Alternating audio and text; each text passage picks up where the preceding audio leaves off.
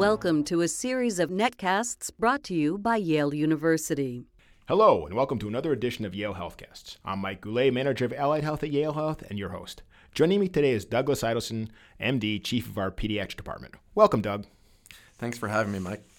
Doug, we're here to talk about stomach bugs in kids. What are the most common causes of vomiting in children? Well, first of all, vomiting is a very common symptom in babies and children, as you probably know. And the cause really depends on the age of the child. In babies, spitting up is very, very common, and we sort of differentiate that from true vomiting. Vomiting in newborns and young infants can be serious if it's very forceful and persistent. And so that's something that one certainly should speak to their pediatrician about. But in older children and adolescents, vomiting is most likely caused by an infectious agent like a virus. And what are the most common concerns if your child does have vomiting or diarrhea? Well, the most common concern with vomiting and diarrhea in any age child is dehydration. And the younger the child, especially newborns and infants, they can be particularly vulnerable to dehydration because of their small body mass. And so the number one thing that we ask parents to watch carefully for are the signs and symptoms of dehydration if their children have something like a stomach bug. And what are those signs, Doug? Well, it really sort of also can depend on the age of the child, but one of the most sensitive indicators of hydration is urine output.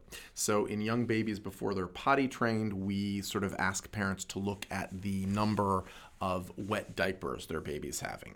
And so parents usually sort of have an understanding of how often their babies are normally having wet diapers and can pretty easily tell if that's going down. In older children, you can sort of get a sense of how much they're urinating, and that also is a pretty sensitive indicator of hydration. But also things like dry mouth, lack of tears, and sunken eyes, that sort of thing, can be also signs of dehydration. And how should a parent care for their child with these symptoms at home? Well, the thing that is most important to try to do for a child with vomiting or diarrhea is have them drink small amounts of fluid frequently. They often can't take quite the same volume of fluid that they normally do when they're vomiting, and so giving them small amounts frequently is a way to make sure that they're being adequately hydrated. We often, for smaller children, recommend popsicles, such as Pedialyte popsicles, which has a nice sort of balance of electrolytes, because popsicles can produce kind of a small but steady intake of fluid that is well tolerated. Mm-hmm. What diet is recommended for someone suffering from diarrhea or vomiting? Well, we try to at least initially avoid a lot of solids for kids who are vomiting and concentrate more on fluids, on liquids.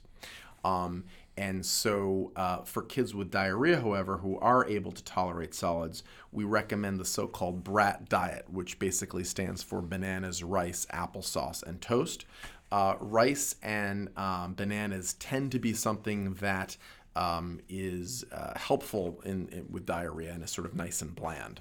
The other thing for younger kids who are on formula or who are drinking a lot of milk, when they have diarrhea, we recommend that they often try to avoid dairy, at least temporarily. Sometimes kids can get a transient lactose intolerance, and so when you're having several days of diarrhea, trying to switch from milk-based formula or milk to a soy formula or soy milk can be helpful, at least temporarily, until the diarrhea resolves. Mm-hmm. Are there any medications recommended for vomiting or diarrhea? Generally, we do not recommend any medications for children with vomiting or diarrhea.